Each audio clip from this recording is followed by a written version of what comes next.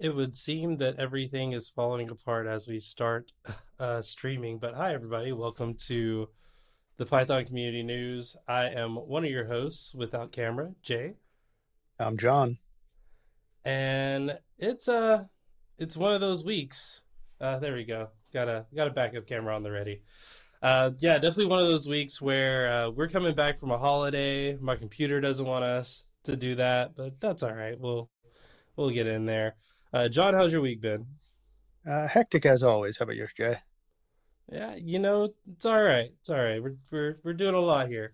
Um, Speaking of doing a lot, we wanted to let folks know we've actually been doing a little bit of work behind the scenes on the YouTube channel here. So not only are you going to see a little bit more stuff happening, but you also see some videos. Some of the we've talked to some people that listen to the live stream, listen to the podcast, and we've been learning and wanting to apply some of those things that we learned. And one of those things was that obviously not everybody can listen in live. Not everybody can, has time to check out hour and a half long podcast. Or by the time you're able to, it's time for the next week's show. So what we've done is we're taking some of the segments and we're splitting them up into some of the smaller videos. But the one thing I will tell you is there's definitely some value in chatting with us live because we're going to be talking. This is where you're going to get most of our opinions. It's going to get the lessons learned. I mentioned, I think in one of the earliest episodes that John's got like what, almost a decade of conference experience, like conference organizing experience. And I when I have questions about like how does this work in the Python community, John's one of the people that I go to anyway. So there's a lot of knowledge there. Also, just between the conversations that we have with organizers, board members, and all these other things, we tend to bring kind of a different perspective, especially if you're not in the community, or I guess as active in the community as we normally do. So if you just want the news, definitely check out the YouTube channel. There's going to be more videos than usual, more videos than we've been doing before. I think this week even like, or I guess since our last stream, we've put up like 5 videos. So you get a couple of shorts and some snippets of longer form content. So be sure to check out the YouTube channel. It's at Pi Community News. If you go to youtube.com/the @Pi Community News, just like our Twitter handle, you can catch us there. John, we've got one smaller topic, and then we've got a couple of topics that I think are going to dive right into our extra segment. So let's start with that first one, which is DEFNA, the Django Events Foundation of North America, is looking for another board member. They currently have a 9-member board, and they have one person who is stepping down. They're looking for someone to fill that space. I don't know, did you hear is this just kind of we're going to pick the person to take this space, or are they going to work to like do an election and other things? From what I can tell, this is an election. Yeah. Okay. And so we've talked about a couple of boards lately. I think on our last show we even mentioned that DEFNA would normally be having elections coming up. I think this is more of a special election for someone stepping down than it is the general for kind of the normal year round Yeah. board seats. But yeah, so a lot of the same stuff goes here that I think we say about boards like the Python Software Foundation and the Django Software Foundation. This just happens to be more focused on the events side of things. Yeah. And we wanted to definitely make that distinction of, the DSF, the Django Software Foundation, which we're going to talk about that later. That board is more responsible for the maintenance and maintaining of the overall language and its community, whereas DEFNA is focused on kind of North America, but just handling events in the North American region. The biggest one is DjangoCon US. I'm not sure. I thought they had some other events, and if they didn't, I know that they worked to help put on things like Django Girls events and some of those smaller events within other Python conferences. So yeah, even if you're like, oh, DSF, we've been talking about them. This isn't the DSF. This is a different group. This team works to make sure that the events that happen in the U.S. Go without a hitch, but also they do some work beyond that as well. Yeah, and these communities are also, I think, a lot smaller than most people might assume if they're not familiar with it. So, right, DEFNA and the DSF are absolutely going to interact, right? There are going to be uh, people that do work on both sides of that, along with um, like we talk about on a pretty regular basis with other conference organizers, right? Django events that happen outside of North America, uh, I'm pretty sure can talk with folks that are involved in DEFNA and get things like guidance if not direct support too. Yeah, I wouldn't dare say that this is like the baby board because it's not. I would say like having gone to DjangoCon, I see the two things. One, DjangoCon often sets a standard. Like when you see what DjangoCon US is doing, you will later on see other bigger conferences trying to emulate that. So I think that there's a great it's a great board to take part of. And again, as we'll talk about a little bit later, I I am I am in the mindset now where what we need more of are people participating in not only in boards but at like the board participation level, so individual contributors, voting members, things like that, things that allow you to have a say in how you want to see these organizations ran, how you want to see things maintained and kept up, is super important. So as always, we're going to tell you to if you're interested in running, we can't tell you to go vote yet. We don't have the notice to go vote, but this is the thing that if you have the slightest interest in running, especially if you're in like an area that you think that you can have a big impact on. In again, where this is kind of a North American only kind of focus, but I mean, hey, maybe you're in an area where you'd like to see more things happen with Django events, and you could potentially help make that happen.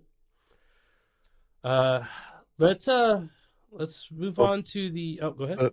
before we move on, I want to make sure that we've said that this is sort of last call for these nominations. Oh yeah. The due date for for applying for this is December 3rd, 6 p.m. Pacific time, You got U.S. today So and tomorrow. yeah, you've got 20, 7 hours or something like that. Yeah. So again, this is one of those things that if you knew about it and you need to be reminded, this is your reminder. But also, if you didn't know about it and you think that that's something that you'd be happy to contribute to, definitely reach out now, because they're definitely working on filling that spot, filling that open spot that's going to be open at the end of the year. Now, let's go to we'll save the Advent of Code one. Let's go to the DSF one because I got feelings. It's so the DSF board election results happened.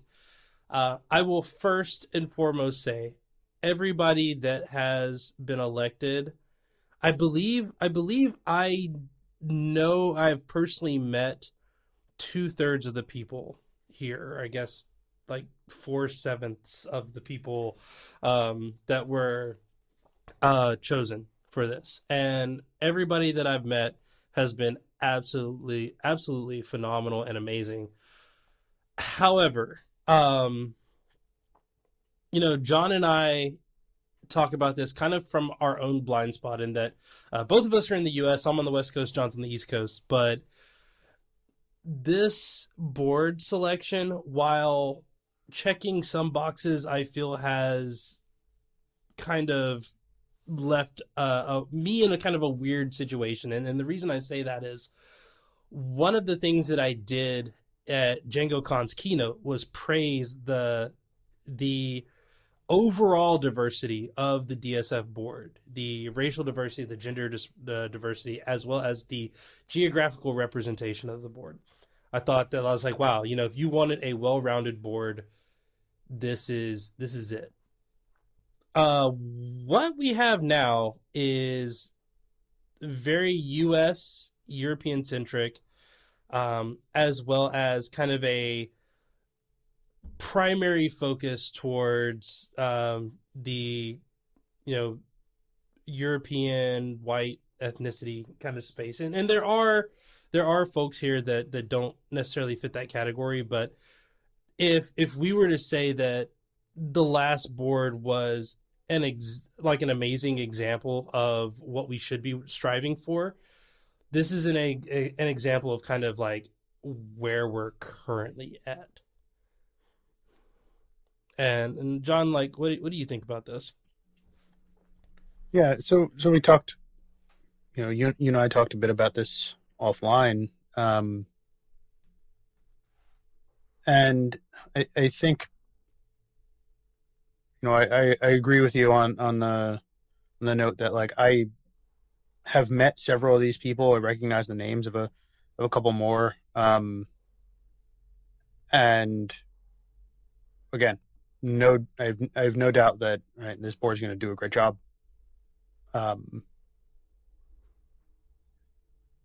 but at the same time, you pointed out that uh, Africa as a whole has lost representation on this board, right? Yeah. And so I think a lot of what we're seeing with things like this, and several other people have brought this up. So this is not my unique insight or anything. I'm not going to claim that. It is that at the very least from a geographical standpoint, right? We have these boards that are ultimately pretty small compared to the number of people, the number of regions they need to represent, right? And uh, that leaves right possibilities open for things like this, where um, if Africa doesn't have uh, someone someone on the DSF board, right? There's a big section of the community that's being left out here, and so other people have talked about doing things like people have called it like a Senate model or a UN model, right? Where the board is more comprised of right a bunch of different regional elections rather than just one global one. Um, and and I'm really curious to see how that kind of thing plays out going forward, because I do see people uh, making more and more recommendation along those lines. Yeah. There's so there's a couple of things. I think both the DSF and the PSF are both maybe smaller than they need to be. Um, I know that the way the PSF kind of gets around that is by having these work groups or these working committees that you don't necessarily have to be a PSF board member to be a part of this work group. But it's kind of an appointed position that you are able to focus on this space, and it's usually led by a board member or a previous board member. But when I think about what these organizations are designed to do, for both of them, their job is to enforce a trademark. It's also their job to kind of be the representation of the larger community. Like if a company is wanting to provide a sponsorship or funding to one of these organizations, it is this organization's job to be responsible for those funds. And to me, to say we have 7 people that are responsible for administering and deciding on ultimately the greater community of the second largest web framework in Python, which is the largest programming language. So the largest programming language, the second largest framework. And again, this is just how Python seems to work these days.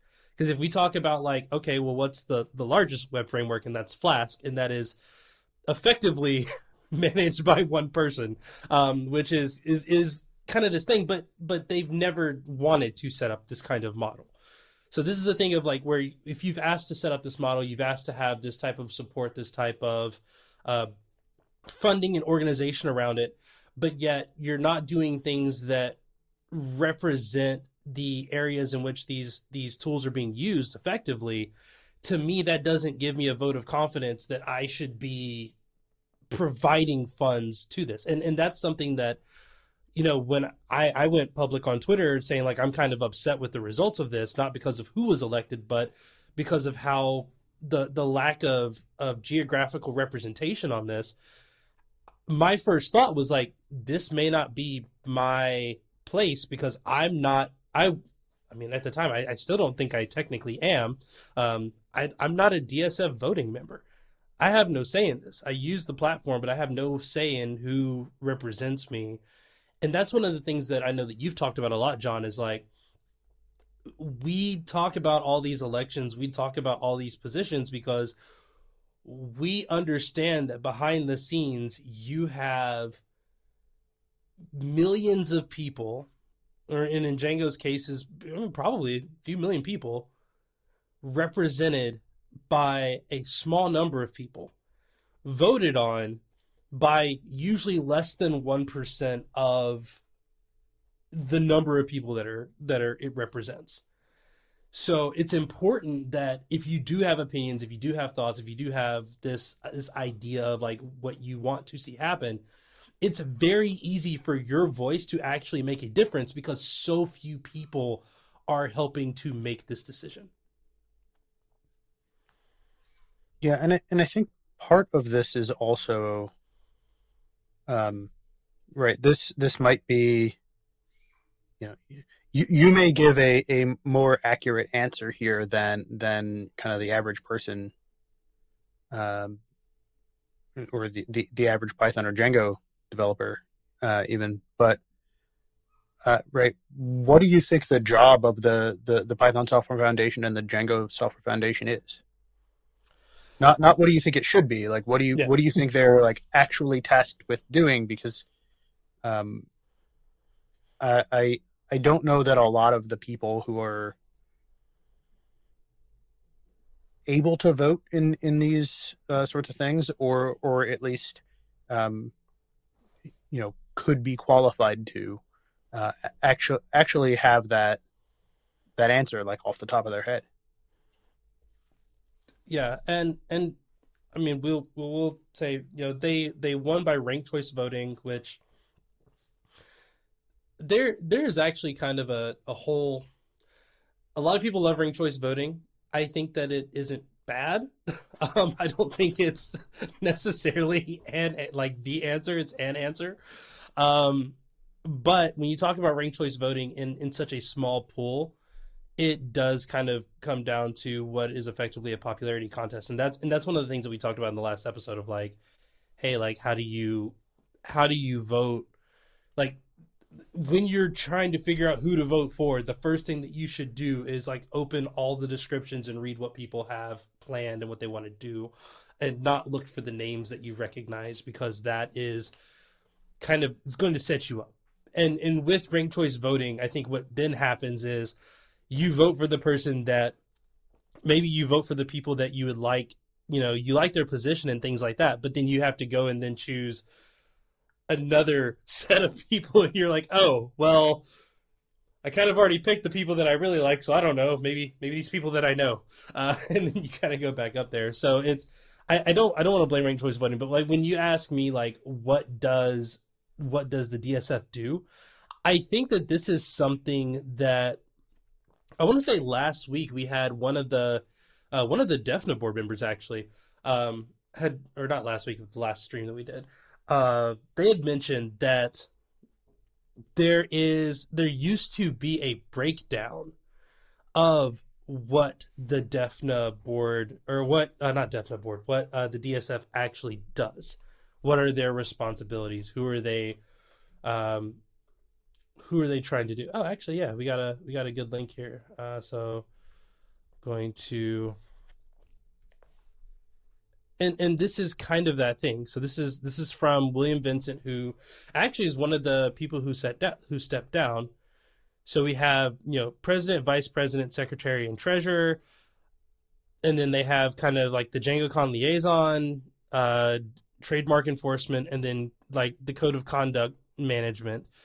And then they have kind of these other things, handling the survey, handling the merchandising store, which, hey, that's a thing, handling the Malcolm Trednick Prize, which is a cash prize, handling a pie charm promotion, which, I mean, again, a lot of these things are, not only do you have those traditional, you know, the treasurer is supposed to do treasurer things, the secretary is making sure, understanding of what's happening, posting those minutes, making sure that people understand what they're talking about, or, understand that the community knows what's being talked about. But, you know, they're doing, they're like, this is a good one here. The rest of the budget goes towards sponsoring Django cons, Django Girl events, related conferences, to the ops team who manage the infrastructure of DjangoProject.com, so this website, and a minimum amount to file the required legal and financial forms to maintain 501c3. And this is a U.S. 501 status. So it's like, are they affecting the code in any way? I don't know. According to this, the answer is no.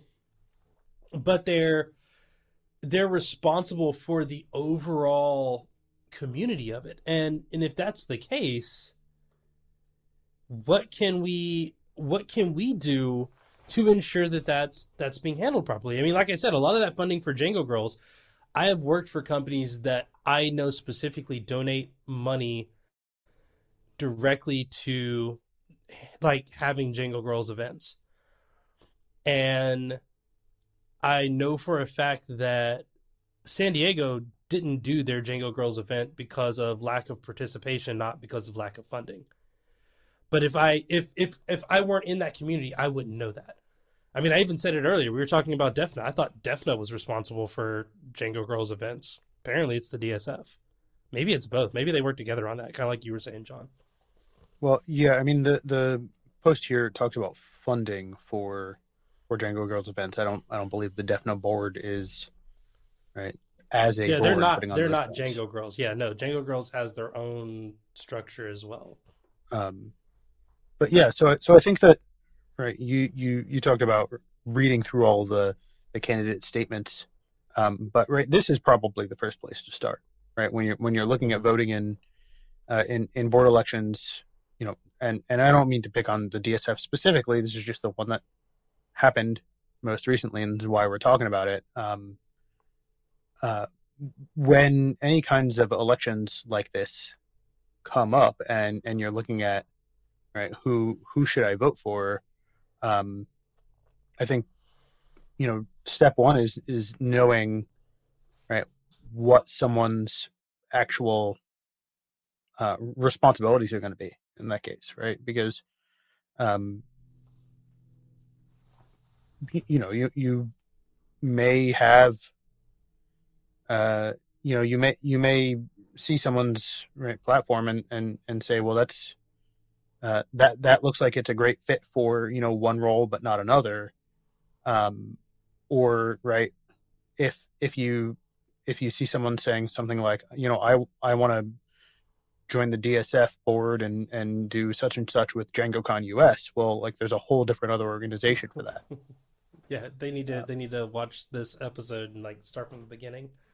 And so that's where my my question comes from is like what do you think this board does, uh followed by like what are you hoping to see them do, because a couple of people have shared blog posts about what the DSF board might do in the future or where they would like to see the DSF board going. And then on top of that, right, what about the things that are important to you that aren't represented uh, by board work like this, right? So what other organizations, and I'm asking you directly, Jay, do you think um, people should be looking toward if they think, right, if they're looking for things that are not covered on these pages? I think that if and one of the things that this blog post did mention, like what the board does isn't set in stone. Like that's on the page here. Um, so like being able to, I mean, like, their words reflect the Django community and adapt as needed. I think that this is where that geographic representation is so important. You know, John, you're in the you're if we'll just say if you lived in Atlanta and there was this vibrant community in Atlanta and you were a part of it, and I said it's not important anymore. We're gonna get rid of it, or hey, we have to get rid of funding. We have to make space for something else. So we're gonna pull this thing in your area. You're gonna be the person that's like, I mean, I might get why, but I'm also gonna want you to stay in my area. Like, I mean, you're gonna be more inclined to defend having something represented locally. I mean, I'm sad that DjangoCon isn't in San Diego every year. I mean, we got RubyCon now. RubyCon got announced for San Diego. I mean, it's not the same.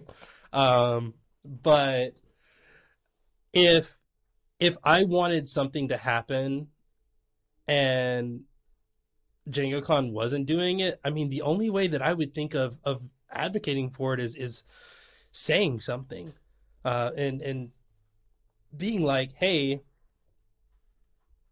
why doesn't Django do this? Hey, why doesn't the DSF do this? And I mean, I will say I did not know who was on the DSF earlier this year. I think I found out who was on the DSF around August, September. That's when I figured, because I knew that there was a DSF. I knew that it wasn't DEFNA, but I didn't know anything about the DSF. And I never hear from them. I never hear anything about them. It's just kind of always, it's just kind of quiet. I hear about the PSF, but I mean, again, you and I are probably an outlier here because we actively listen for their voice. But it was interesting that the board itself was as diverse as it was, but as quiet as it was. And I mean, we talked about this earlier. Like Africa lost all of its representation. South America has not had representation, or at least from the last board. It didn't have representation in the last board. It doesn't have it this year. And the thing that gets me about this is it wasn't like people didn't run. They had more people run this year than they have ever had run before. Every single continent except for Antarctica was represented in candidacy. And in the end, what we wound up having was the UK, the US, and Australia. And that's kind of it. So now when I think of what Django is supposed to do or what the DSF is supposed to do, I mean, I would just say like speak and make decisions on behalf of the global Django community. Sadly, I don't think that they can do that effectively the way that they're structured now. I think that they can make decisions from a US perspective, but I don't think that they can speak on behalf of, I mean, and it's hard to speak on behalf of an entire continent, but I mean, it's much harder to do so when you have zero representation from that continent itself. And this is going to be a slight tangent, but um, something I come back to regularly is that the local communities are right. Not that I think you should have to choose between right your like hyper local communities and your like national and continental ones, but um, the local communities are where I've personally uh, seen seen a lot of kind of growth and like thriving from that perspective of uh, regional conferences and meetup groups and I'm coming at this from a very right community events perspective, more so than a like technical development one. But um, when when looking at what events to kind of support, a big thing for me is like, um, well, PyCon US has right momentum and process and staffing behind it, right? Whereas a lot of these other smaller events, right, do benefit from the PSF. I've said this a bunch of times in the past, but are much more heavily reliant on like volunteer efforts, um, and then combined with that, uh, are easier for a lot of people to participate in. Right, talking with someone earlier today about right, the next couple of PyCon US events, right, and um, for me, it's uh, a 4 to 5 hour plane ride to the next PyCon, and um, the one following that's going to be closer to where I am, but a lot further from you. And for folks like us who are kind of just like all in it, right? We both make a point to attend and participate in events like this. Um, that's an easier choice for us, right? That's going to be a thing that we prioritize over oh, you know over other activities we might be doing. But when it comes to people who are right maybe not doing this for their day job, or people who are doing this for their day job, but it is just day job, and they're not like expecting to spend a lot of smaller community events happen on the weekend, right? They're not maybe expecting to spend their weekends going and doing more day job stuff. Um, those those more regional events make it easier for larger aspects of the community to participate, and I think there's some similarity in terms of governance, for lack of a better word here. Right, you're a lot of these do sort of overlap, right? Like your local events are going to be kind of the closest things you have to a local version of a uh, PSF or a DSF, right? They're going to those. That's where the people who are most involved in both the community aspect of it and probably the kind of open source technical aspects of it as well are going to congregate. Um, and so, uh, you know, I said this a while back about the Python Software Foundation elections. I think the same thing's going to be true here with the Django Software Foundation board elections. Everybody who ran for these board seats, I think there were 30 people in total. They all are already active in their communities, right? They're already doing these things, and I don't think they're going to stop.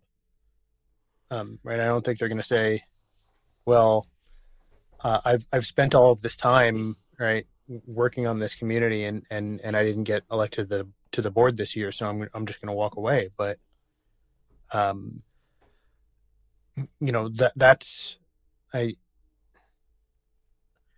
I guess I don't expect those people to all just kind of uh, decide this is no longer what they want to spend their time and energy on. But I do think that uh, building up more of that support kind of locally is going to be a a thing that someone like you or I could do, right? Yeah. Right. Mhm. I'm also not a member of the Django Software Foundation, right? I do some Django development work, and I'm a big fan of a lot of the event stuff they do on the DEFNA side.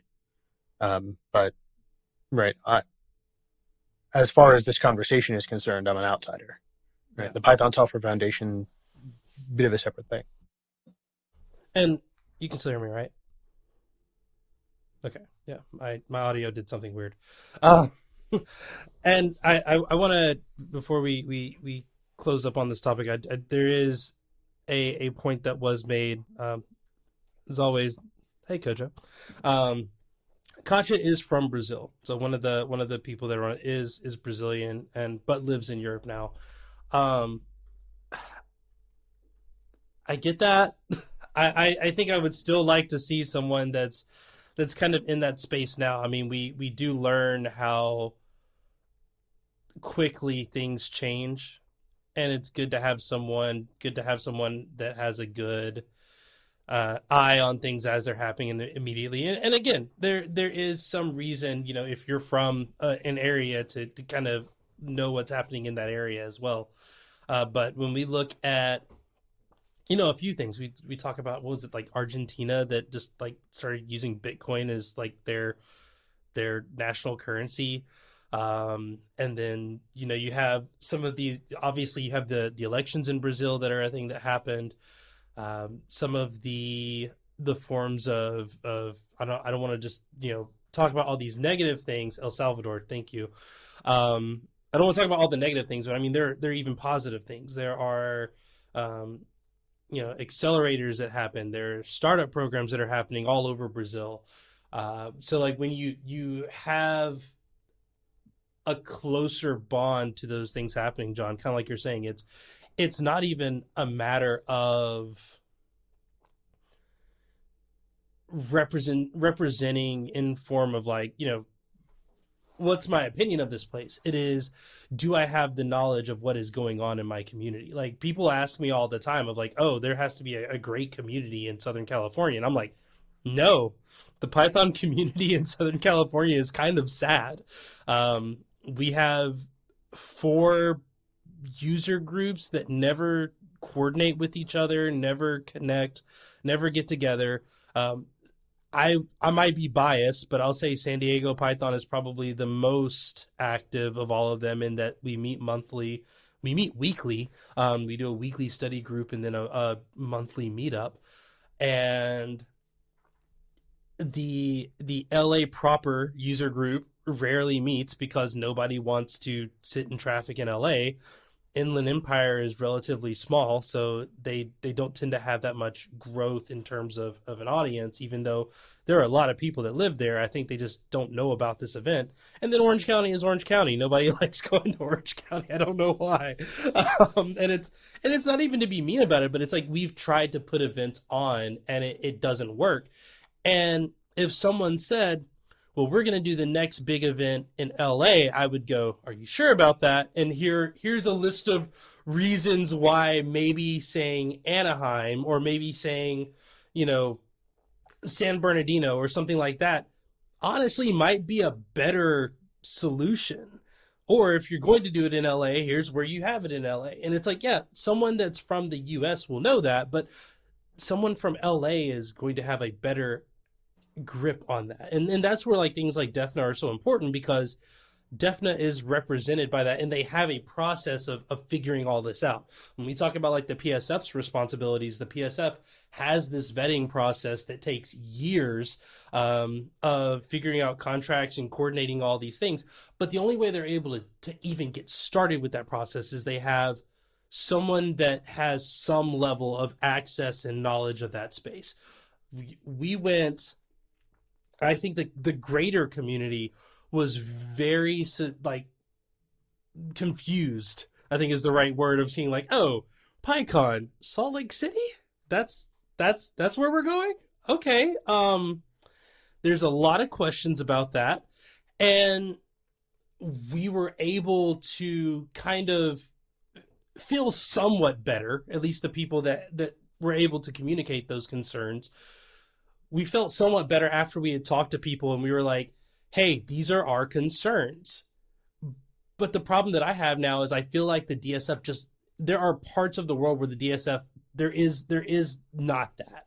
And John, you mentioned this idea of like, the people that ran aren't going to just stop contributing. Like I agree, but I worry that may become an eventuality, is that, you know, you can only not be listened to enough or kind of ignored enough before you're like, okay, well, maybe we don't, you know, we don't have that conversation.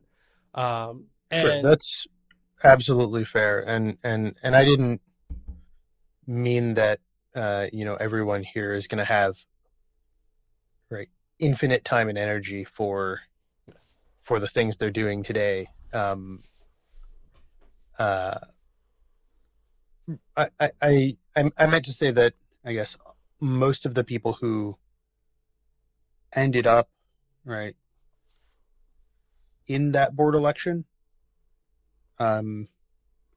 got there because they were already doing this work, right? It yeah, wasn't like, yeah, hey, I want to do Django community work, I want to do Python community work, and then and therefore, right, elect me to this board, yeah. right? It's I think most people start with their you know their local meetup groups and user groups and their regional conferences, and they kind of get more and more involved in organizations as a whole. And I think that's where a lot of the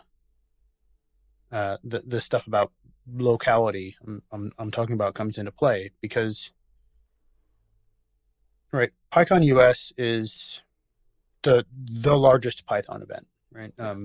They're we'll see how long that remains true, because there are other events that could grow larger in other areas of the world. Absolutely. I do wonder if there are some events that are probably larger that are just not affiliated with the PSF. Like Yeah. I've talked with PSF members, and just kind of the fact that we don't really have a good eye on like what the community in China is doing, where we do know that the majority of Python developers, you know, percentage wise, do live in China. Sure. There could And be a larger event there. yeah, and so my point there is like, as the right from the data that we have, right, as the largest Python conference that exists, right, it's a couple thousand people, right? Yeah. It's the most popular programming language in the world. There are millions of people who use it, and the biggest event around has a couple thousand people, Hmm. right? And so I think part of this is also that you and I uh, and anyone that would listen to us talk about stuff like this are far more uh, involved and invested in right what some of these organizational bodies are doing than uh, I think most Python developers would ever want to be, Yeah. right. I think that brings with it a bunch of challenges of things like, I've talked about before how small of a group of people choose the next board. But you also brought up earlier things like, hey, I want to sponsor so and so event. Well, that's that's just an event that happens that's not related to this group, right? Yeah. They share a name and some branding, maybe, but beyond that, a lot of these things do operate pretty independently from one another and from, right, any like global Python council, right? There's the Python Software Foundation does not, and I'm pretty confident in saying this, does not want to operate every Python user group and conference around the world. No. That would be an enormous and counterproductive undertaking. Yeah. There are a couple comments in chat. Kojo again says a person in southern Brazil wouldn't have any more knowledge about the Python Django community in Colombia than someone in San Diego who would know about Washington D.C. I agree with that. Also, before I give my however, Jeff Triplett, and I will say one thing I love about this is that we have people who are a part of maybe not the DSF, but like are a part of the Django community here that are speaking up. So these are knowledgeable sources for those that are listening on the podcast later on. They're saying the PSF has 13 directors, the DSF has 7. One is a $2 million a year organization, the other one is 200K. I understand that, and my argument isn't necessarily shame on you either one of these organizations. That I don't want that to be what people think. The takeaway here is that, you know, this is bad. What I'm worried about is these are, regardless of how much money they're bringing in, because to my knowledge, both of these roles are not paid. These are volunteer roles. More than anything, these boards are supposed to be the representation of the people that are using these tools, Python and Django respectively. And there doesn't feel like those communities, like their voices, their opinions, their thoughts are represented at hardly any level. And if it is often a small number. And, you know, one of the things that, you know, we haven't dived too deep into is how much of that voice is focused in one particular area, which is usually the United States. And we know that there are reasons for that. These are U.S.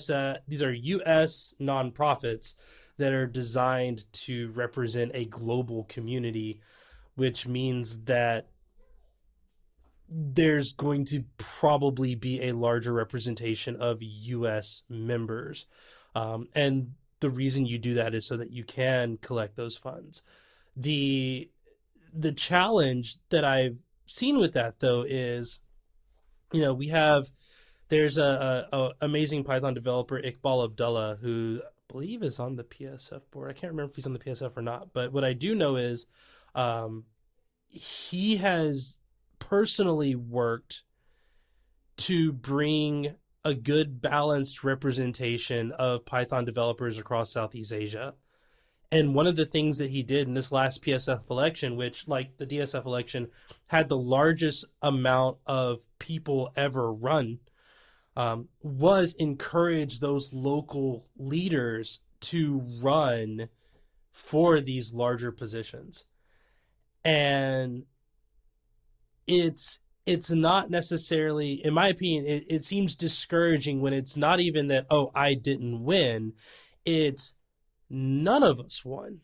None of us were selected. None of us were elected to these positions. And instead, most of the roles went to US or European roles. And that's more of, when I talk about this idea of, you know, I wrote this little dinky blog post about the idea of replacing the phrase with the phrase underrepresented with a better word or a better phrase, which is historically excluded. When you feel like you are in a group that has been excluded from the discussion, when you feel like your voice has never mattered, and you say, I'm going to do something about it, and you have this big turnout, and you have more and more and more people that want to participate, that show that they want to participate, and they're still excluded. That to me is what feels to be kind of the pain point there. And I'm glad that Kojo brought a little bit of perspective about Kacha, that Kacha does come from South America, because it was, in my opinion, much worse when I was like, there's nobody here from South America. It's like, okay, there's someone that's a South American native that's represented. But again, when you have the developer growth that is happening in Africa right now, so many amazing, talented people are coming from Africa. The PSF's vice chair, or PSF's, yeah, vice chair, is that what Marlene was? Or associate director? I cannot remember her previous title. But one of the highest positions in the PSF was from Zimbabwe, which was great. And I mean, again, like, obviously has nothing to do with the DSF, but the DSF had so much representation from Africa in this growing economy, and now there's none. It went from like 2 out of 7, I think it was like 2 or 3 out of 7 to zero, and they were replaced with seats in the U.S. That to me just feels kind of weird. Like it feels like we not that again, not shame on you, but it's like I think we could probably do a little bit better than this. Yeah, and I think that's where a lot of the talk I've heard around different governing models comes into play. Yeah. Right? Because you can't represent however many 190 something countries, right, with 7 or 13 board seats. Yeah. It's not possible, and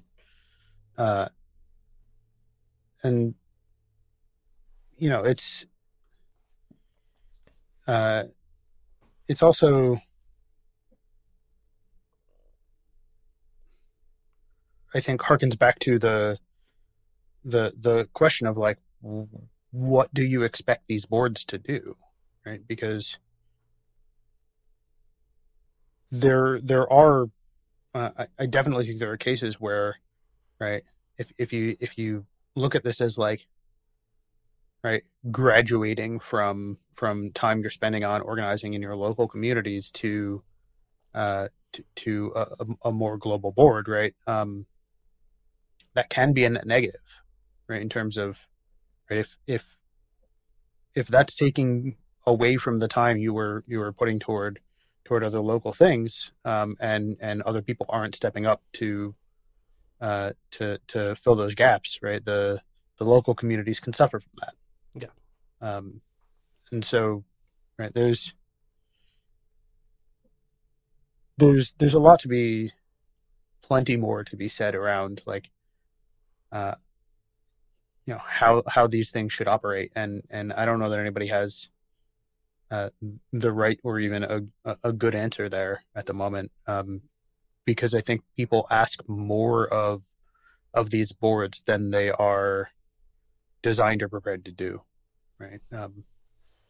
Like it shouldn't be the responsibility of the PSF to answer for like every event that has anything to do with Python. Yeah. And I've said it a bunch of times before. I'll say it again, because it's December. These elections are the Python Software Foundation elections are some months away now. Go register as a voting member of the PSF, right? If you contribute to a Python community, or Python open source tooling, you have you qualify as contributing and managing members. I might have the order of those wrong. I mix them up constantly. If you make a regular donation, right, there's a Python Software Foundation supporting membership tier, that includes voting privileges, right? And that's really what this is all going to come down to, right? Is that, yeah, voting is the lowest bar here, right? If you want to see some change happen on one of these boards, you have to get yourself into a position where you can vote. Hmm. And to wrap this up, the one thing that I am encouraged by is this is the second time, the second election that we've said more people have run than ever before. Um, I remember one of the people that was elected, Jacob Kaplan Moss, uh, had mentioned that, like, I mean, you're talking about someone who helped create the framework, and he expressed, his desire to run was because of his desire to see some representation of the community, and that he was worried that he was worried about, like, the number of people that might run, and it not being enough. So I can say no. Hey Cap, I think we're good. You don't have to worry about that part anymore. You got a lot of people running, but also the other part of that is recently we've seen smaller organizations start to kind of amplify what they're trying to do as we've come out of, I don't want to say come out of COVID because we're not out of COVID, but once we've come out of kind of this, like, not gathering, or this position of not gathering. We've seen, like, the Pi Texas Foundation kind of increase what they're doing. We've seen Pi Ohio seem stronger than ever before. A bunch of conferences in Africa are coming back, which is super heartwarming. We're going to talk about one of them later in the show, but we're also going to, we also hear about was like PyCon South Africa, DjangoCon Africa, just said something about, trying to come back. The representation is going to be there. The organizational teams to represent these areas are going to exist. My hope is, even without the official appointment of people from these areas, I hope that the fact that they're still doing things, the fact that they still have their own organizational bodies, I hope that that's going to trickle up into these organizations, that their voices are going to be heard, they're going to be listened to, and that they're not going to be just operating without any type of I don't want to say knowledge, but kind of visibility from these higher organizations. And that being said, a lot of this, like you said, John, just sign up to vote. If I have kind of changed my stance on this a little bit. I used to be like, I don't want to vote if I'm not knowledgeable enough of who should run, what these roles do. But again, I have since, self-nominated and had someone else nominate me to be a individual member of, the DSF, so that I can vote in the next time that these elections happen. I don't, we have PSF people in here, or not PSF, we have DEFNA people here. DEFNA, like, we talked about the open position available on the board, and asking people to sign up. In terms of voting, how is that appointment going to happen? Is that going to be a special election that happens? How do you become eligible to vote if that is the case? If not, it'd be good to know that information, and maybe that's something that we can share with the community. But John, we've been kind of, I don't want to say critical. What if we can be critical about something else, maybe in a more lighthearted way? Let's change gears and talk about this next thing, which I already know I'm on the wrong side of. People are gonna be mad at me. It's fine. I'm here for your vitriol. Advent of Code has started. You may as well just call me the Grinch. I'm not here for it. Advent of Code is just, I've never done Advent of Code. Actually, I take that back. I've started Advent of Code a couple of times, and what I've ultimately determined is these kinds of things are just not for me. But John, can you provide a little bit of background for those that don't know, what is Advent of Code? Yeah, so Advent Code is a daily programming puzzle that happens starting December 1st and goes through the 25th. It's a uh, the puzzles start out you know on the simpler side, and then they get progressively more difficult right throughout the event. Um, it's from my understanding, it's run by like one person, and it is somewhat story driven. Right, there's a little bit of a framing device around each puzzle, and right the idea is um, right you're presented with a challenge in the form of uh, uh, a story about right the last time I did one of these, I think it's like one of the elves have gone missing, or and you have to search the whole warehouse or whatever it is, right? And right then they set up what is likely like a classic computer science programming problem, and you're given some right simple cases to uh, define your solution for. So it'll be like, okay, here are the here are the inputs we expect this output from, and then um, when you're actually ready to try the challenge, there's um, a text file you download that you run whatever your solution is against, and then over the course, Jay, if you pull up the I think it's just the main page of the Advent Code site. There's a um, little board that builds up over the days as you fill in the answers. So it's a fun little programming, not competition, game exercise. I don't know what to call it exactly. That people look forward to every year. It's been going on for a long time, um, and if if doing computer science programming puzzles is your thing, and you don't already know about it, check it out. It's adventocode.com. And you may find it a good way to try and pick up that new programming language you've been thinking about uh, learning.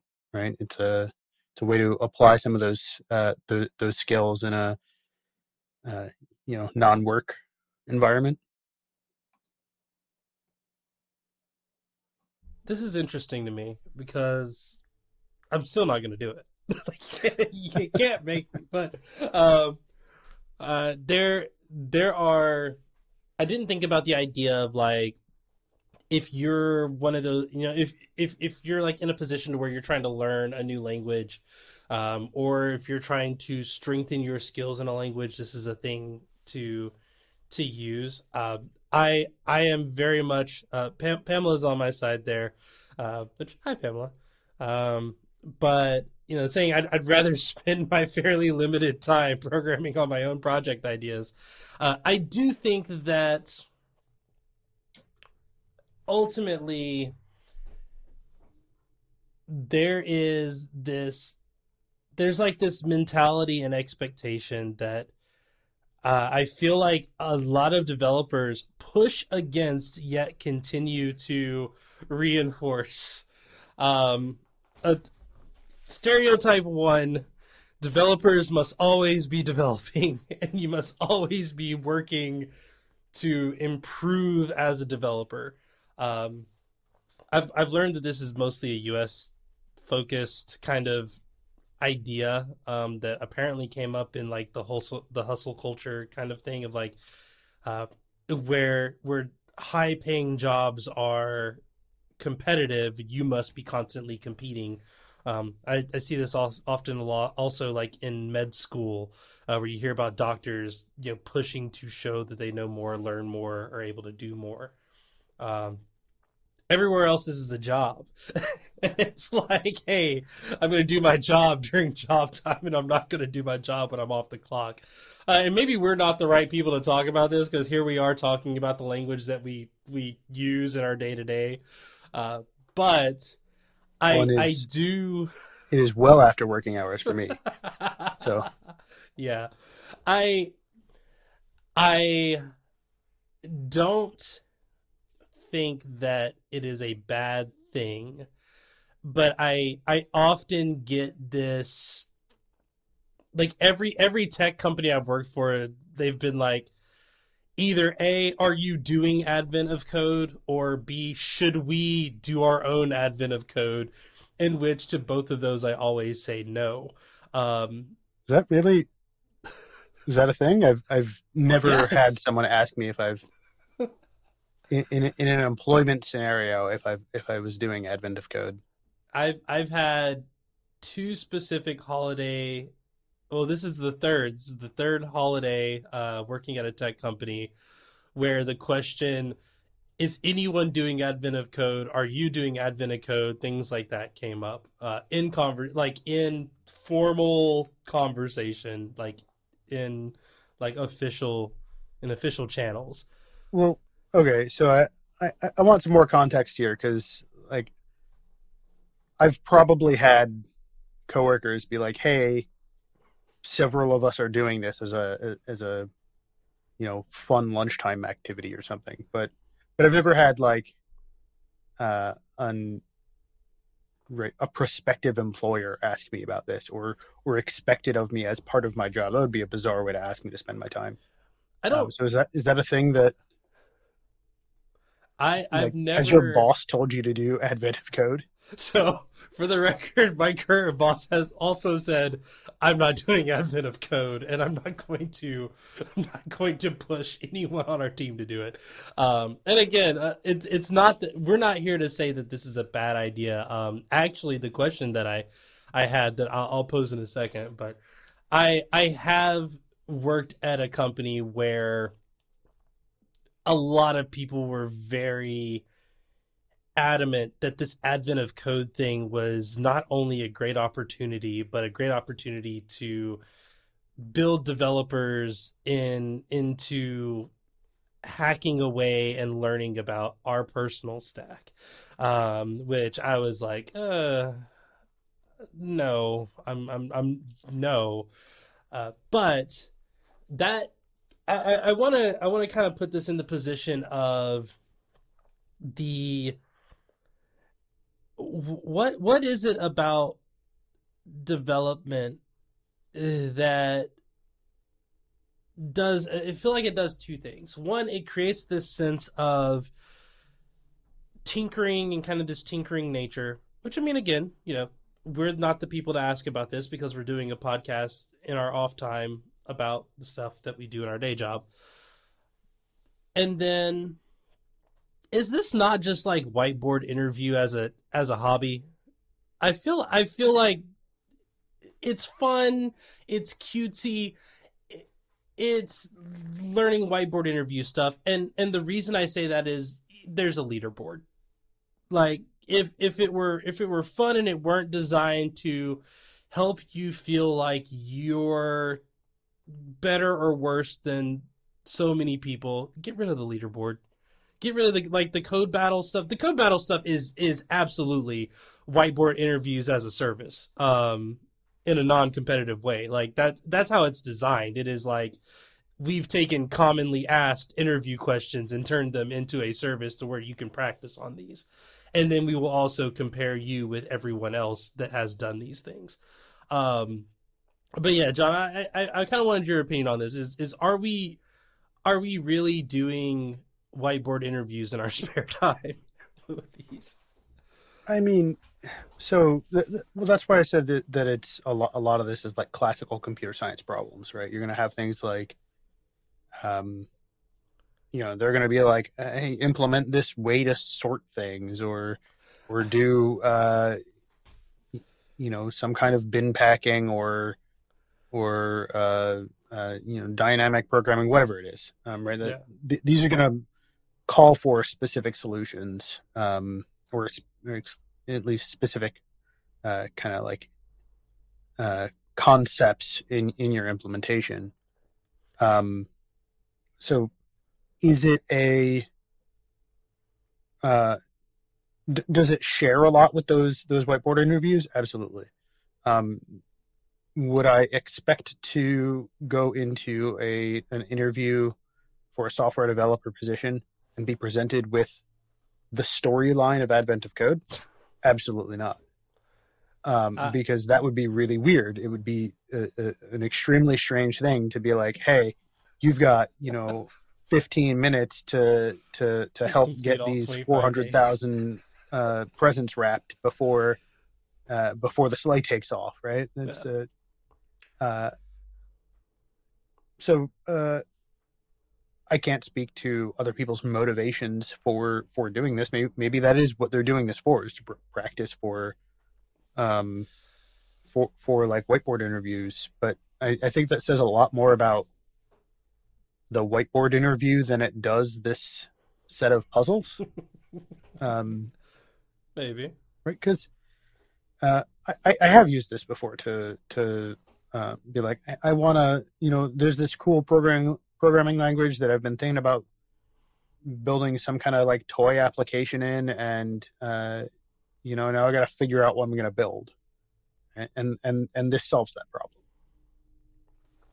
Man, when I was trying to learn Scala once upon a time, this would have been a great opportunity to tinker with that.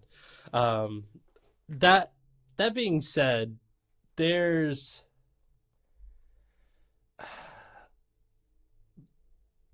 you mentioned that these are classical computer science challenges. I mean, not as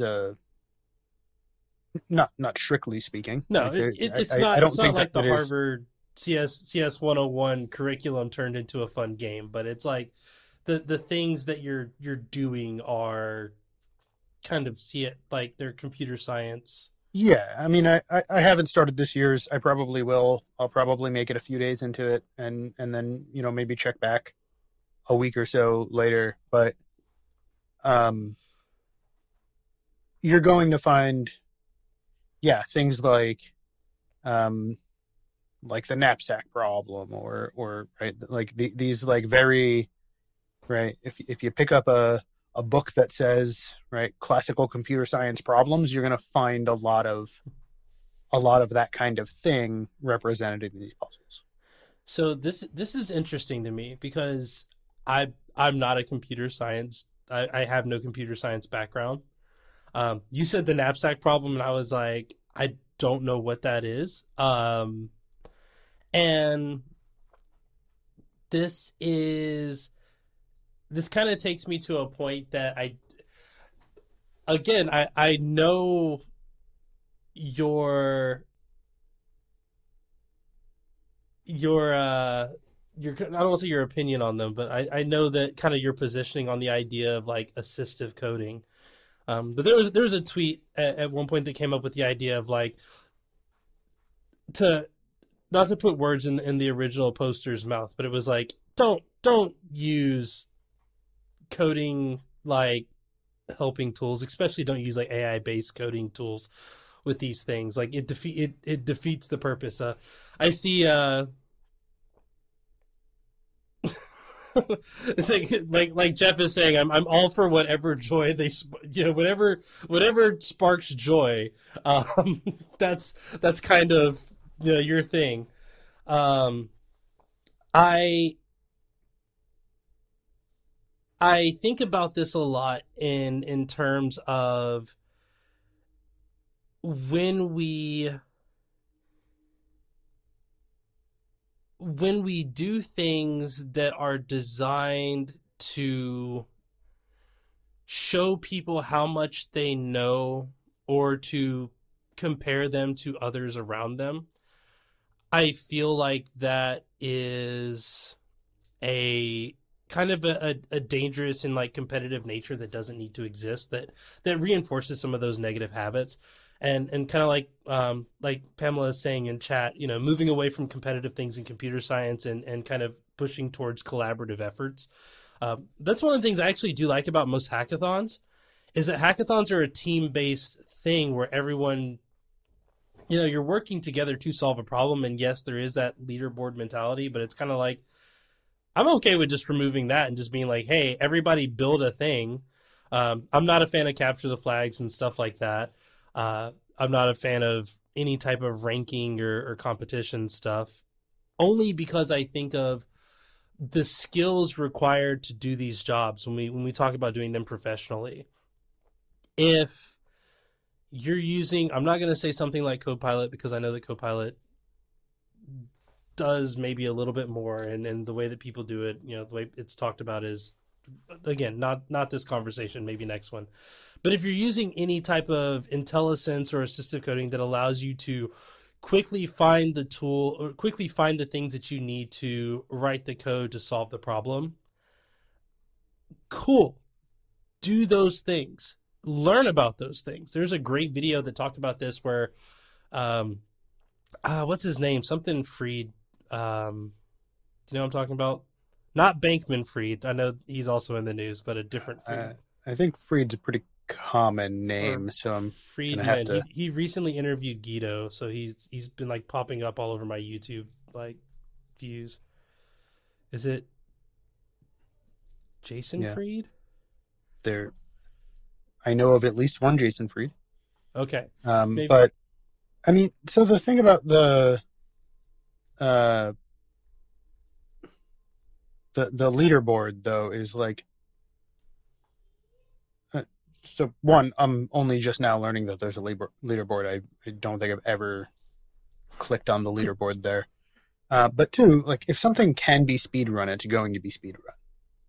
And I don't think you can stop people from doing that. Like there's a whole genre of YouTube videos that's like breaking down the speedrun history of The funny thing is, I'm all for those.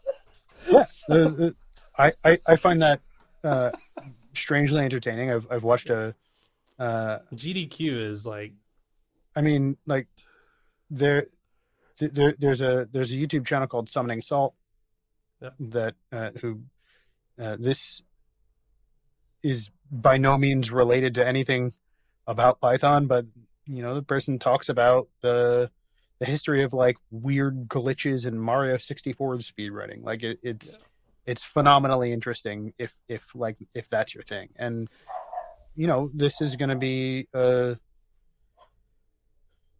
again, like if someone can speedrun something, they will. They will. And I don't think that's ever gonna change. Should they remove the leaderboard? I don't know. I don't really care that it exists, as evidenced by not knowing about it. Existed. The really quick, the person I was talking about was Lex Friedman. Yeah.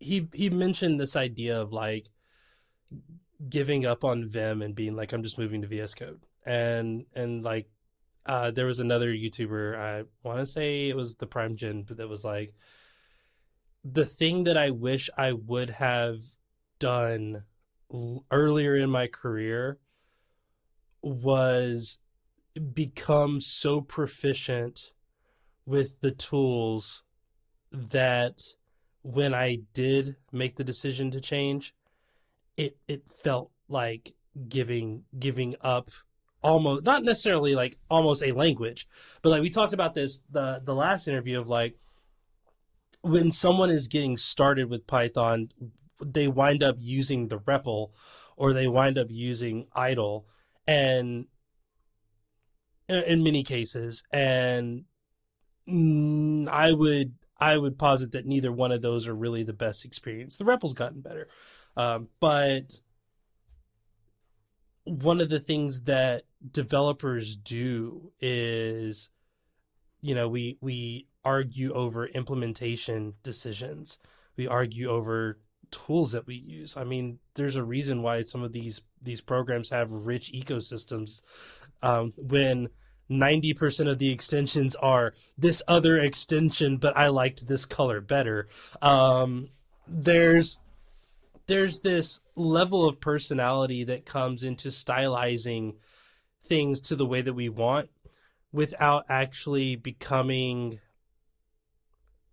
invested in the tools that we use. And now, again, not talking about Copilot, but again, when you have this competitive nature, what you're saying is don't do anything that's going to give you an advantage. Try to be fair about it.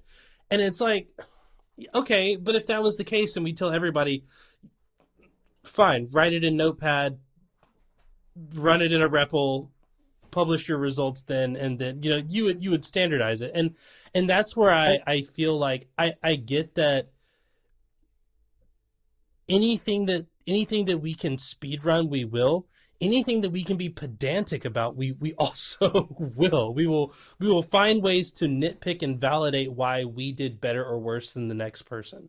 And I kind of stand in solidarity with Pamela here of like, I'm never going to be the fastest Python developer. I don't want to be. But if I know how I can work collaboratively with people, to me, I will always look at that as an advantage. And I don't like, is there a way that people can enter this as a team? Or are there ways that people can go in and contribute as a collaborative unit? I mean, all I see are AOC answers. There are no prizes. Look, I can't speak for anyone's employment experience but my own, but like being number one on this leaderboard isn't going to get you a job. This isn't a... I know you're saying there are no prizes. I'm just going to highlight from their page sponsor. Right. Join our leaderboard and solve our puzzles for big prizes. And what are the big prizes? I don't know. I don't want to click on the link. My sponsorship tells me to apply for an Amex card. So, like, to whatever extent that is a prize, the prize of a good credit score comes from. I don't know. I'll keep on refreshing until I can find the win prizes. Here we go. I gotta win prizes. This is by JetBrains, so I'm gonna guess that it's like a license to a license to an IDE that I already use. Like, yeah. I think part of this is you're gonna, and I'm not telling you to do advent of code. I wanted to bring it up because I know that a lot of people enjoy it, and it has started. I don't feel bad at all for raining on people's parade. But like, you're gonna get out of it what you put into it in a lot of cases, right? Like, your IntelliSense or Copilot or whatever isn't gonna take the text of this problem today and output a solution, right? Like, right now you have to know what kinds of things to reach for. I don't care if you use something that says, okay, you asked for this, now here's the implementation, right? And because every time I'm in any kind of scenario of like, oh, well, how would you implement sorting, these kinds of things? Like, I use Python, I'm going to call sort and not worry about it ever again. Like, this isn't it's a bad question. And so, right, if your answer, if your whiteboard question is like, how do you implement this thing that is trivially importable in any programming language you can think of, it's not a great one unless your goal is to actually implement that thing. Yeah. And go ahead. I think that's this is the first year where this has come up and there's been a place for me to vent, and I'll give a little inside baseball. So we have our GitHub issues, which, by the way, if you have a topic that you want us to talk about, we are in the dog days of the year, where there are not a lot of topics to bring up. You're invited to submit a topic, any topic. Any news topic, if it's Python relevant, Python adjacent, please be current, event, have it be segmented around something that happened recently. But anyway, otherwise it's hour of code hour of code's a whole different thing. Yeah, it's advent of code for the rest of the year. Hour of code is actually also a thing we should talk about. I say this because John had advent of code in our issue tracker since like the beginning of November. So I've I been waiting for Yeah, this. no, I saw somebody, and the person behind it, I guess, tweet something like, hey, new website's up, or something, and the problems become available, right, on each day of December. So Yeah. I saw that, I jotted it down in the repo, and promptly forgot. Um, but to your point about the competition thing, though, like, I think I dislike a lot of hackathons for the same reason you're talking about disliking this. Like, Yeah. it's uh right, it just making something that is um right, a lot of those are really forward about the like, oh, great prizes for the most Silicon Valley solution to a non-problem you can come up with. And uh this is uh whatever, to each their own. You're going to do what makes sense to you, but again, I don't think there's any inherent, like, I think the leaderboard is probably fun for the people who participate in it, but there's no, like, requirement that you're uh that you're really competing in. Oh, I found another one about prizes. I'm just refreshing the page. Which, You, good on them. They got a bunch of sponsors. yeah, you mentioned kind of the most Silicon Valley solution to a non-problem. I will say the last hackathon I went to was the first time I'd ever considered applying to work at John Deere because they were doing some amazing stuff with like OpenCV and it was awesome. And that to me it's like those are the things that I like. And if I have still yet to have someone change my opinion that computer science is overrated. Um, I mean, if someone wants to spark that conversation, do it in the chat, or just reach out to me on Twitter, and I'll be happy to have that conversation with you. But yes, a CS degree is overrated. The John's face said it all on that one. So a CS degree is not and shouldn't be training for a programming job. Those are I, yes, different tasks. agreed. Um, I am going to just throw up what Pamela says here. It's good that options exist for all sorts of people out there. I just want to make sure that people know they can still count as a coder even if they don't like Advent of Code. One of my favorite conference talks was um, how to enjoy conference talks as an introvert, or how to enjoy conferences as an introvert, and it's this is great talk that breaks down like to the people that are introverted or to the people in this case that don't like Advent of Code, there's nothing wrong with you. It's perfectly fine to not like Advent of Code. I actually thought I was going to be on the not I don't want to say the losing side. I don't think there is a losing side, but I thought I was going to be on like the side that had the majority. But actually, most of the people in chat are also like, Advent of Code, not for me. Um, but also to the industry, understand that the way that you present a thing can not only be a turnoff to some people, but can be an invalidation to them as well. Because I think about this, and I think that most of the code challenge stuff that I've ever tried, the thing that has always frustrated me about them is I tend to solve the problem. And then when I go and someone's like, oh, you could have saved 3 lines, you could have saved, you know, zero point 0.3 milliseconds in this thing by implementing it in this more confusing way.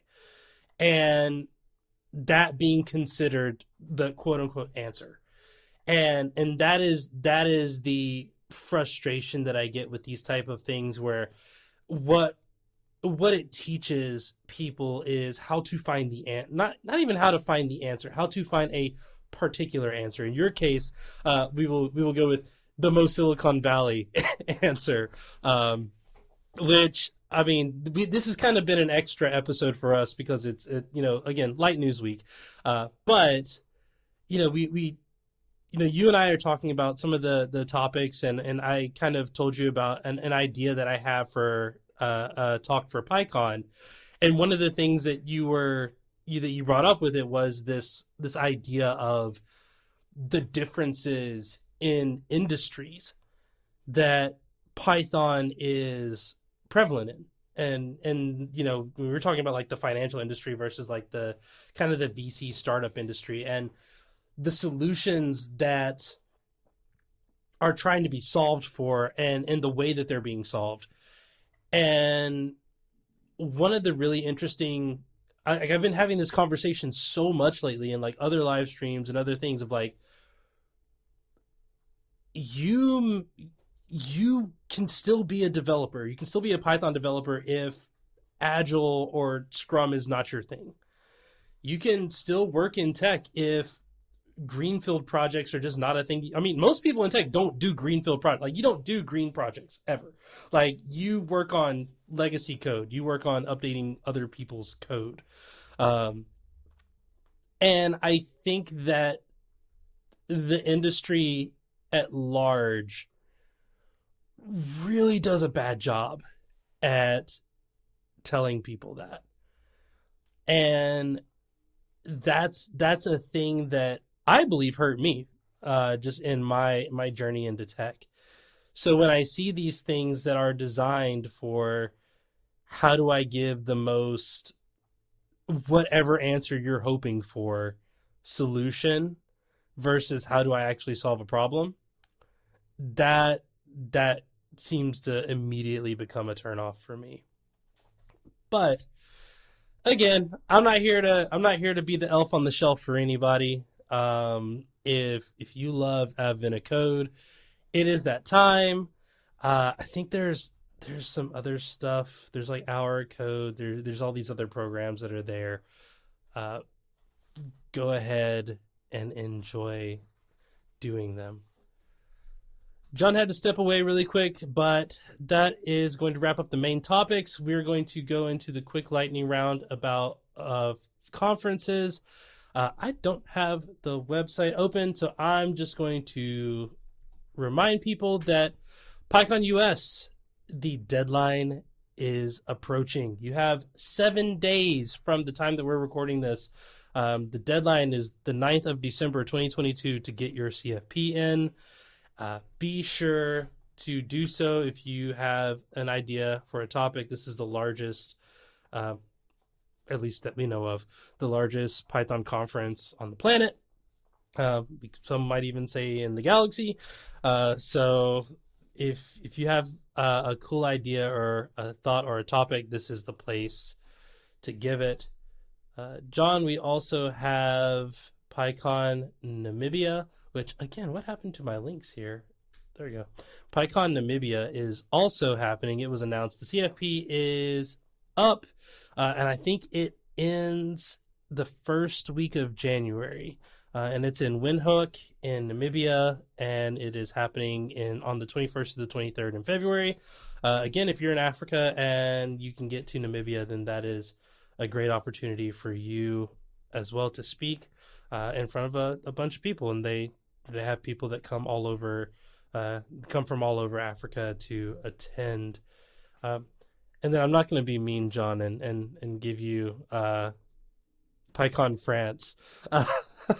Oh wait, no, it's in English. Never mind. Yeah, go ahead, talk about it. All right, I was going to say that's going to be a tough one for me, not being a French speaker. But yeah, PyCon France coming up in February 18th and 19th, 2023. So just a couple of months away, which is fast approaching. So I imagine that if you're in France or Europe and in general and can get to France for PyCon, it's going to be one of the earlier ones in the year. There are oftentimes uh, PyCon US is one of the earlier conferences throughout the conference season. But yeah, there are a handful that happen before it. Yeah. And the CFP is open, and this is a free event. The conference is free. You can attend this. No money to from you other than your travel and stay, of course. Uh, John, this has been a good episode. I think we learned some things. We learned that Jay is apparently the miser of the group, the Grinch of the group. But I don't know. I still might have you beat there. eh, I think it depends on the topic. Yeah. But if you want to know what that topic is, maybe you can go back and check out some of the other episodes we've done. Usually we're weekly. You can check us out at pythoncommunitynews.com. Of course, we have the YouTube channel. That's youtube.com/ the little @ sign at PyCommunityNews. We're also on Twitter at PyCommunityNews. And if you have a topic that you want us to talk about, whether it's an upcoming conference or just something you saw in the news, be sure to go to our GitHub org, go to the topics repo, and create an issue of the topic that you want us to talk about.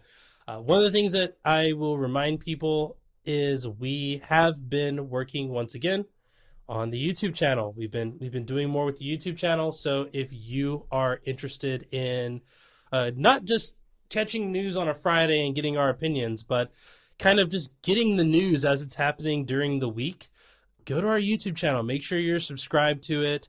That will ensure, I think we put out 2 videos this week other than this one, and there may be another one coming up later on. But of course, as news comes out, this should be the place where you hear about it as soon as possible. But that's going to wrap it up for this week. John, am I missing anything? That's all I got. Well, in that case, I'm Jay. I'm John. This has been the Python Community News.